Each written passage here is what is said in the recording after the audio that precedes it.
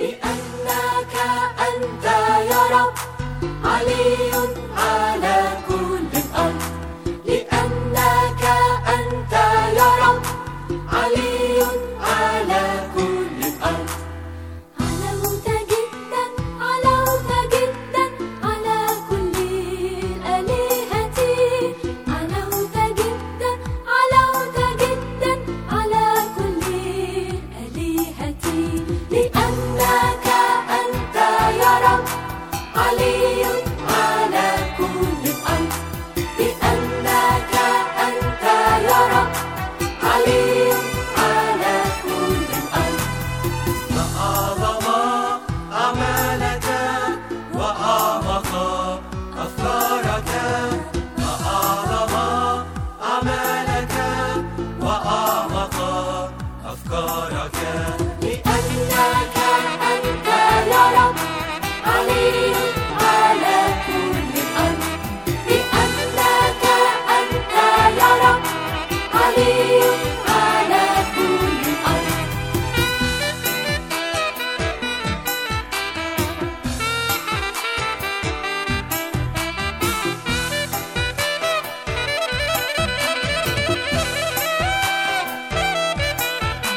لأنك أنت يا رب علي على كل الأرض، لأنك أنت يا رب علي على كل الأرض.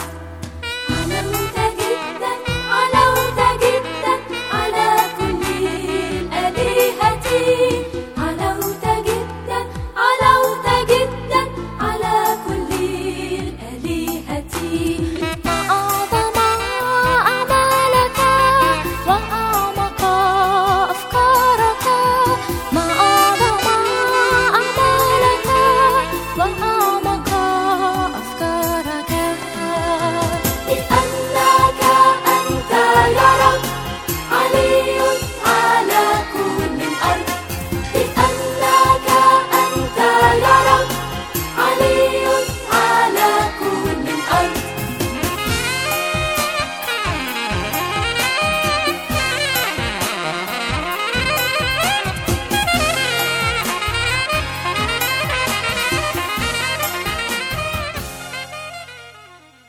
Hello, listening friends, and welcome to this broadcast. مرحبا بكم أيها الأصدقاء المستمعون، وأهلا بكم في هذا البرنامج. It is the 10th in our series of messages taken from the book of Joshua in the Old Testament. هذه هي الحلقة العاشرة من سلسلة رسائلنا المأخوذة من سفر يشوع في العهد القديم. In this series, we are learning how to follow the Lord. في هذه السلسلة نحن نتعلم كيفية اتباع الرب. And sometimes when the Lord calls us, we ask, you want me to do what? وأحيانا عندما يدعونا الرب نحن نتساءل ماذا تريد مني أن أفعل؟ And here are some of the answers that we have learned so far. وهذه بعض الإجابات التي تعلمناها من الرسائل الماضية. Answer number 1, الإجابة الأولى: step up to God's calling in your life. قم وتقدم لتنفيذ دعوة الله لك في حياتك. Answer number 2, الإجابة الثانية: go into the enemy's territories and share Christ. اذهب إلى مناطق العدو لتقدم المسيح لهم. Answer number 3, الإجابة الثالثة: cross the river of impossibility in your life with God's supernatural help. اعبر نهر المستحيل في حياتك بمعونة الله فائقة الطبيعة. Answer number 4 is yield to God's plan. الإجابة الرابعة: استسلم لخطة الله. Answer number 5, stay with God's program by completely trusting Him. الإجابة الخامسة: لازم برنامج الله بالثقة الكاملة فيه. Answer number 6 is learn from your mistakes. الإجابة السادسة: تعلم من أخطائك. Answer number 7 is know how to pray. الإجابة السابعة: اعرف كيف تصلي. Answer number 8 is claim the complete victory that God has already won for you. الإجابة الثامنة: طالب بالنصرة الكاملة التي سبق الله فحققها لك. Answer number 9 is trust in the cosmic real estate developer with the territory he has given you. الإجابة التاسعة هي ثق في المالك الكبير الذي يستطيع أن يوسع لك تخومك. And today we will learn about answer number 10. واليوم سوف نتعلم الإجابة العاشرة. Claim your inheritance. طالب بميراثك. If you have your Bible with you, please look with me at Joshua chapter 18 through 21. إذا كان معك الكتاب المقدس أرجو أن تتجه معي إلى سفر يشوع من الأصحاح 18 إلى الأصحاح 21. I hope that after this broadcast that you will read these chapters. أرجو أنك بعد الانتهاء من هذه الحلقة أن يتسع لك وقتك أن تقرأ هذه الأصحاحات. So let me begin with asking you a question. دعني أبدأ بأن أوجه لك سؤالا. Do you know what is the easiest thing in the world to do? أتعرف ما هو أسهل شيء في العالم لكي تفعله؟ Have you got the answer yet? هل عثرت على الجواب؟ Quitting. إنه ترك الأمور والانسحاب. Quitting does not take effort or time. ترك الأمور والانسحاب منها لا يتطلب جهدا ولا يستغرق وقتا. Quitting does not cost anything or require much thinking. ترك الأمور لا يكلف أي شيء ولا يتطلب تفكيرا كثيرا. It is very easy to just say, this is too hard, I'm quitting. أسهل شيء في العالم هو أن تقول إن هذا الأمر صعب جدا ولذلك سأتركه وأنسحب. Or this is too frightening, I'm quitting. أو إن هذا الأمر مخيف جدا ولذلك سأتركه وأنسحب. So it is the easiest thing in the world. فهو إذن أسهل شيء في العالم. Please look with me at Joshua chapter 18 verses 1 through 4. أرجو أنك تتأمل معي الأصحاح 18 من سفر يشوع من العدد الأول إلى العدد الرابع. Let's read these together. دعنا نقرأ هذه الأعداد معا. واجتمع كل جماعة بني إسرائيل في شيلو ونصبوا هناك خيمة الاجتماع وأخضعت الأرض قدامهم وبقي من بني إسرائيل ممن لم يقسموا نصيبهم 7 أسباط.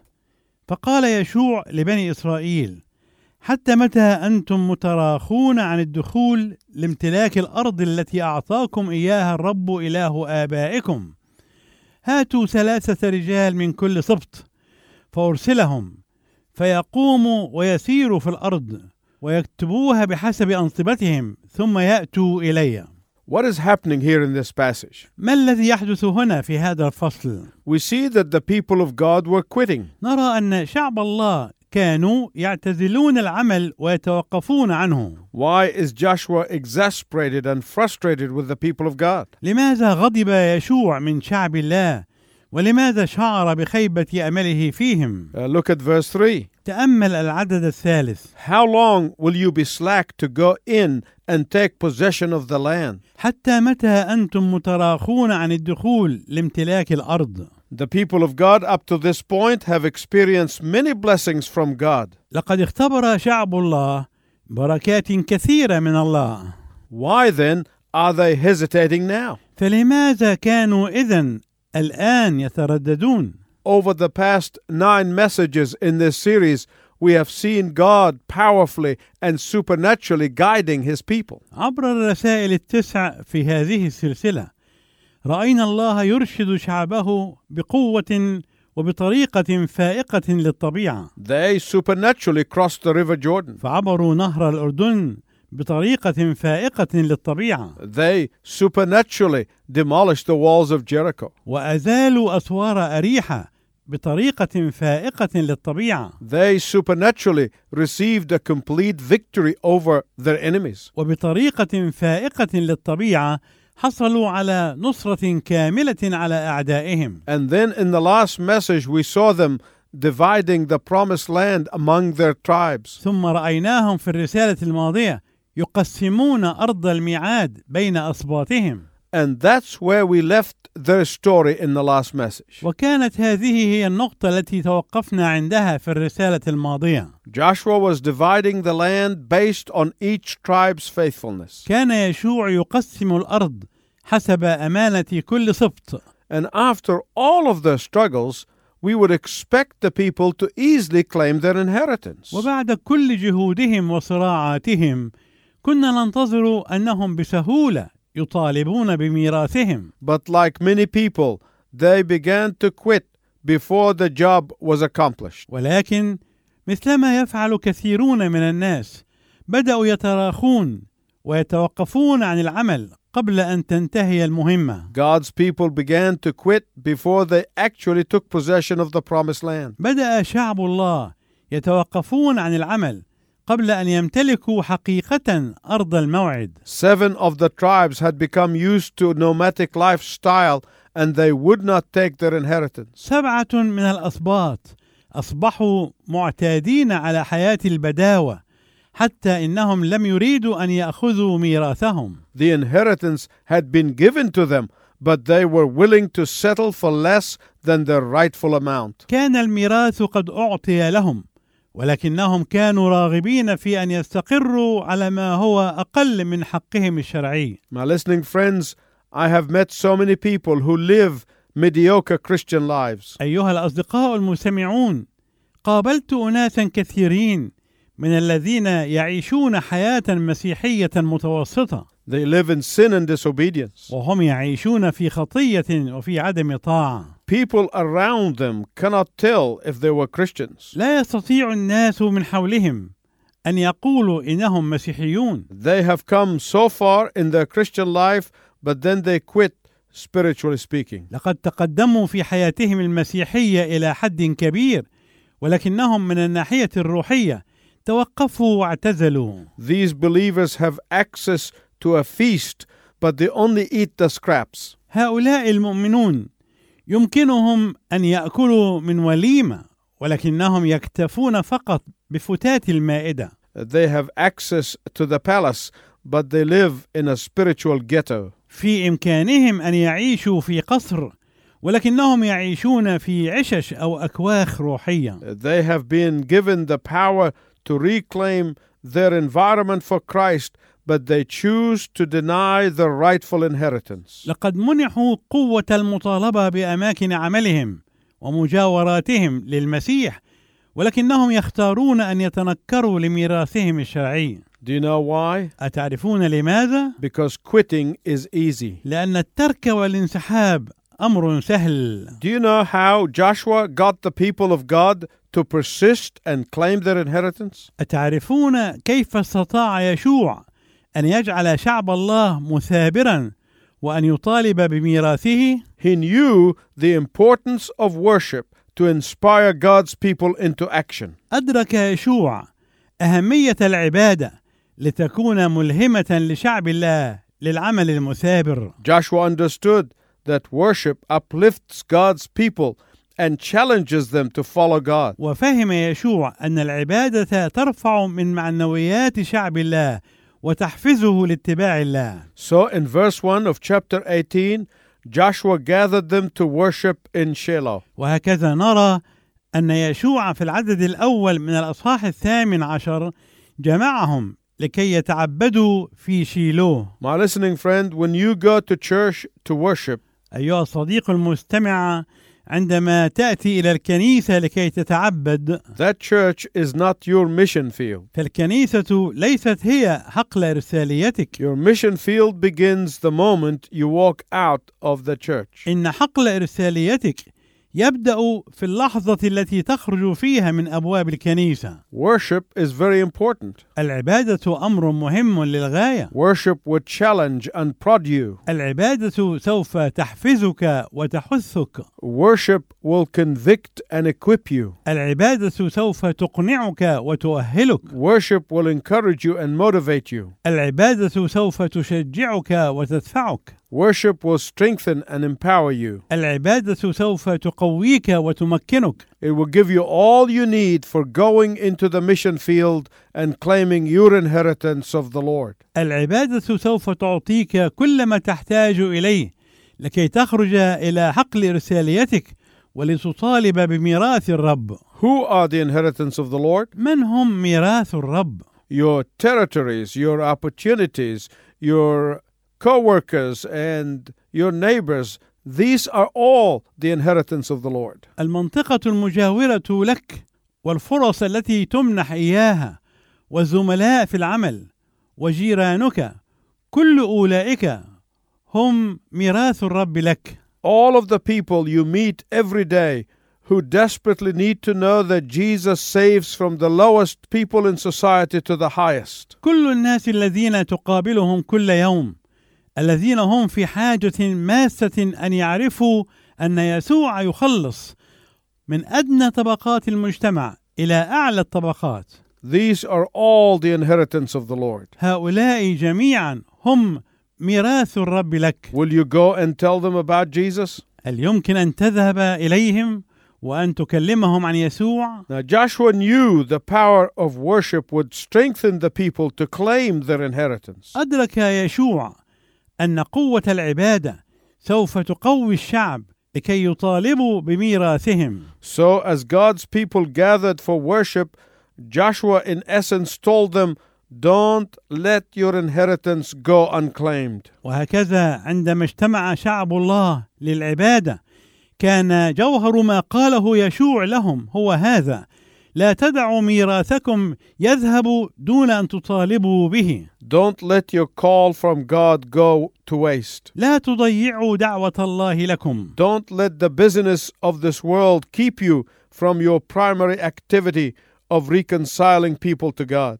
لا تدعوا مشاغل هذا العالم تعيقكم عن مهمتكم الأولية لمصالحة الناس مع الله. Don't let the weariness of this world cause you to quit being an ambassador of Jesus Christ. لا تدعوا متاعب هذا العالم تبعدكم عن أن تكونوا سفراء للمسيح حيث تعملون أو تسكنون أو تلعبون. In chapter 18 verse 3, Joshua is pleading with the people. يشوع يناشد الشعب في العدد الثالث من الأصحاح 18. How long will you put off taking that which the Lord has already given you? حتى متى أنتم متراخون عن الدخول لامتلاك الأرض التي أعطاكم إياها الرب إله آبائكم. Joshua warns them that every day they do not claim their inheritance, the enemy which had been driven out could return and regain control of the land. ويحذرهم يشوع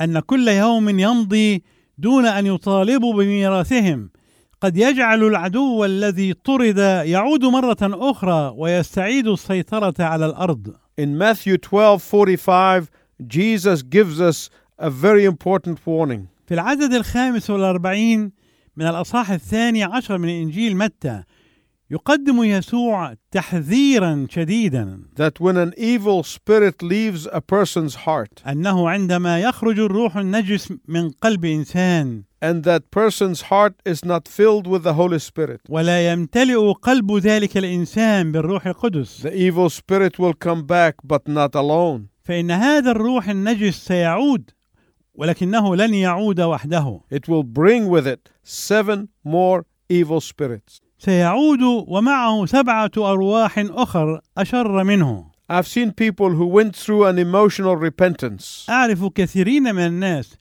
الذين تابوا توبة عاطفية but they never claimed any of their inheritance. ولكنهم لم يطالبوا بأي واحد من ميراثهم. They never claimed their power over sin. لم يطالبوا بقوتهم للسيطرة على الخطية. They never claimed their power over temptation. لم يطالبوا أبدا بقوتهم على التجربة. And it was just a matter of time before their lives are reoccupied. ولكنهم سرعان ما تحتل حياتهم من جديد مرة أخرى. Reoccupied by powerful evil spirits that cause them to resent and resist anyone who speaks the truth to them. تحتل من جديد بواسطة أرواح شريرة قوية تجعلهم يرفضون أو يقاومون أي شخص يقول الحق لهم. That is why Joshua is crying out to God's people, do not let one more day go by without you claiming your rightful inheritance. ولهذا يصرخ يشوع وهو يناشد شعب الله قائلا: لا تدعوا يوما آخر يمر دون أن تطالبوا بحقكم في الميراث. And in the same way, my listening friend, I can say to you, وبنفس الطريقة أيها الصديق المستمع يمكنني أن أقول لك: you must occupy your rightful place as an ambassador of Christ. ينبغي أن تشغل مكانك الطبيعي وأن تشغل حقك في أن تكون سفيرا عن المسيح. Your rightful victory in Christ. وأن تمارس حقك الشرعي في النصرة في المسيح. your rightful authority from Christ, وسلطانك الشرعي المستمد من المسيح، your rightful power in Christ, وقوتك الشرعية في المسيح، your rightful inner filling of the Holy Spirit. وحقك الشرعي في الملء الداخلي بالروح القدس. And then you make that claim every single day. وأن تفعل ذلك القرار في كل يوم. Let me conclude today's message with the story about the explorer Christopher Columbus. دعني أختتم حلقة هذا اليوم بقصة عن المستكشف كريستوفر كولومبوس. Columbus struggled for years to gain an audience with Queen Isabella of Spain. جاهد كولومبوس عدة سنوات لكي يتمكن من لقاء الملكة إيزابيل ملكة أسبانيا. But she did not want to waste her time talking to him about his foolish dreams. ولكنها لم تكن تريد أن تضيع وقتها معه لمناقشة أحلامه السخيفة. But Christopher Columbus persisted and never quit. ولكن كريستوفر كولومبوس ثابر ولم يتوقف أبدا. Eventually the queen listened to his request for ships, money and supplies. وأخيرا أنصتت الملكة إلى طلباته من السفن والمال والإمدادات. And she appointed a committee to study his request. وشكلت لجنة لدراسة طلبه. After 5 years, the committee decided Columbus' idea was impossible. وبعد 5 سنوات طويلة قررت اللجنة أن فكرة كولومبوس كانت مستحيلة. But even then, Columbus would not give up. ولكن بالرغم من ذلك فإن كولومبوس لم ييأس أبدا. So the second committee met for a year and decided that his proposal was too expensive. وشكلت لجنة ثانية، وبعد مضي سنة قررت اللجنة أن ذلك المشروع كان باهظ التكاليف. But Columbus would not quit. ولكن كولومبوس لم يتوقف. Finally, the queen gave Columbus his needed materials just to dispose of that persistent dreamer. وأخيرا أعطت الملكة لكولومبوس المواد التي كان محتاجا إليها لمجرد رغبتها في أن تتخلص من ذلك الحالم اللحوح. And can you imagine how different the world would have been if Columbus had not persisted? والآن هل تستطيع أن تتخيل كم كان العالم يختلف لو أن كولومبوس لم يكن لحوحا ومثابرا؟ My listening friend, remember this statement. أيها الصديق المستمع،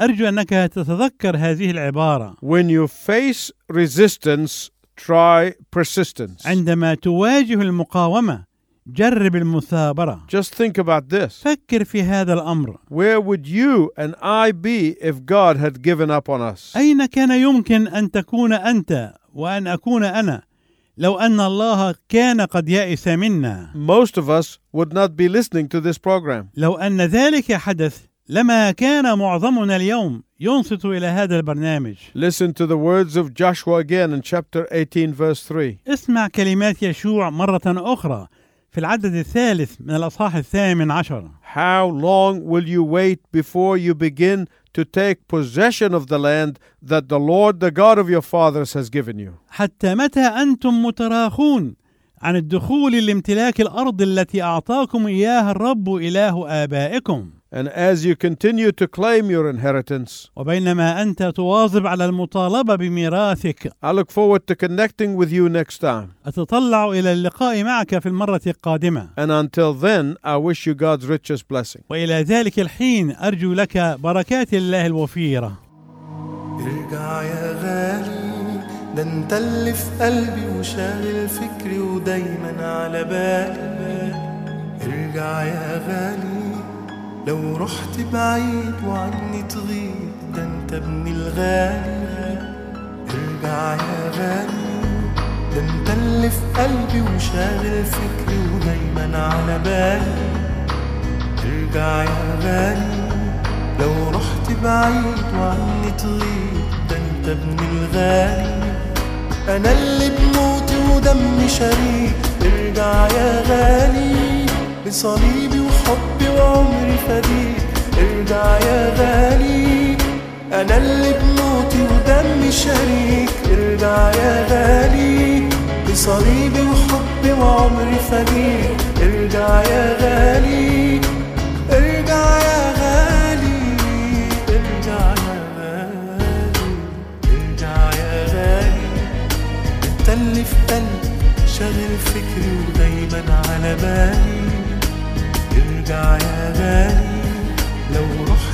بعيد وعني تغيب، ده انت ابني الغالي.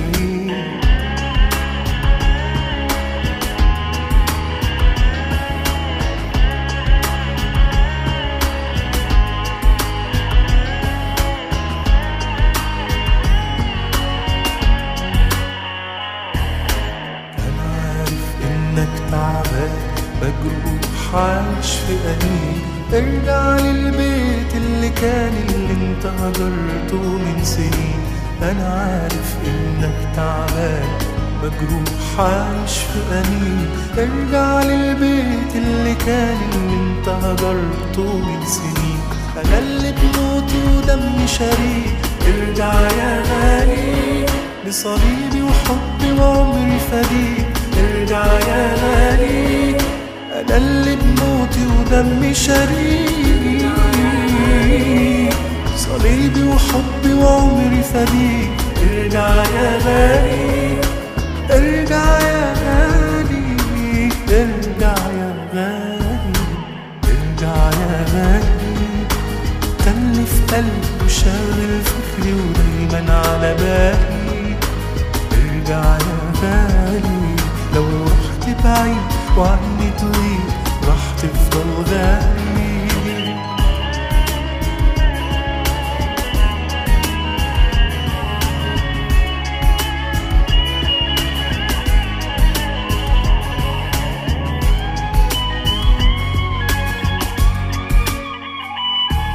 ازاي هتقدر تفضل هارب وتقضي حياتك في الجوع؟ ارجع لي اتمتع بيا، ده حسابك عنك مدفوع. ازاي هتقدر تفضل هارب تقضي حياتك في الجوع؟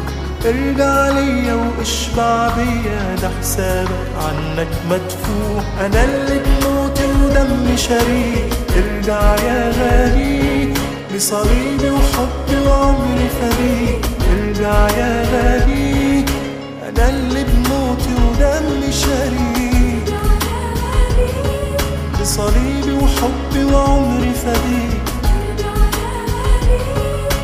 ارجع يا غالي، ارجع يا غالي، ارجع يا غالي.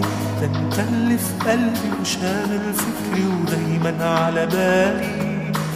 ارجع يا غالي، لو رحت بعيد وعني تغيب، ده انت ابني الغالي. ارجع يا غالي، تملي في قلبي وشاغل فكري ودايما على بالي. ارجع يا غالي، لو رحت بعيد وعني تغيب راح تفضل غالي.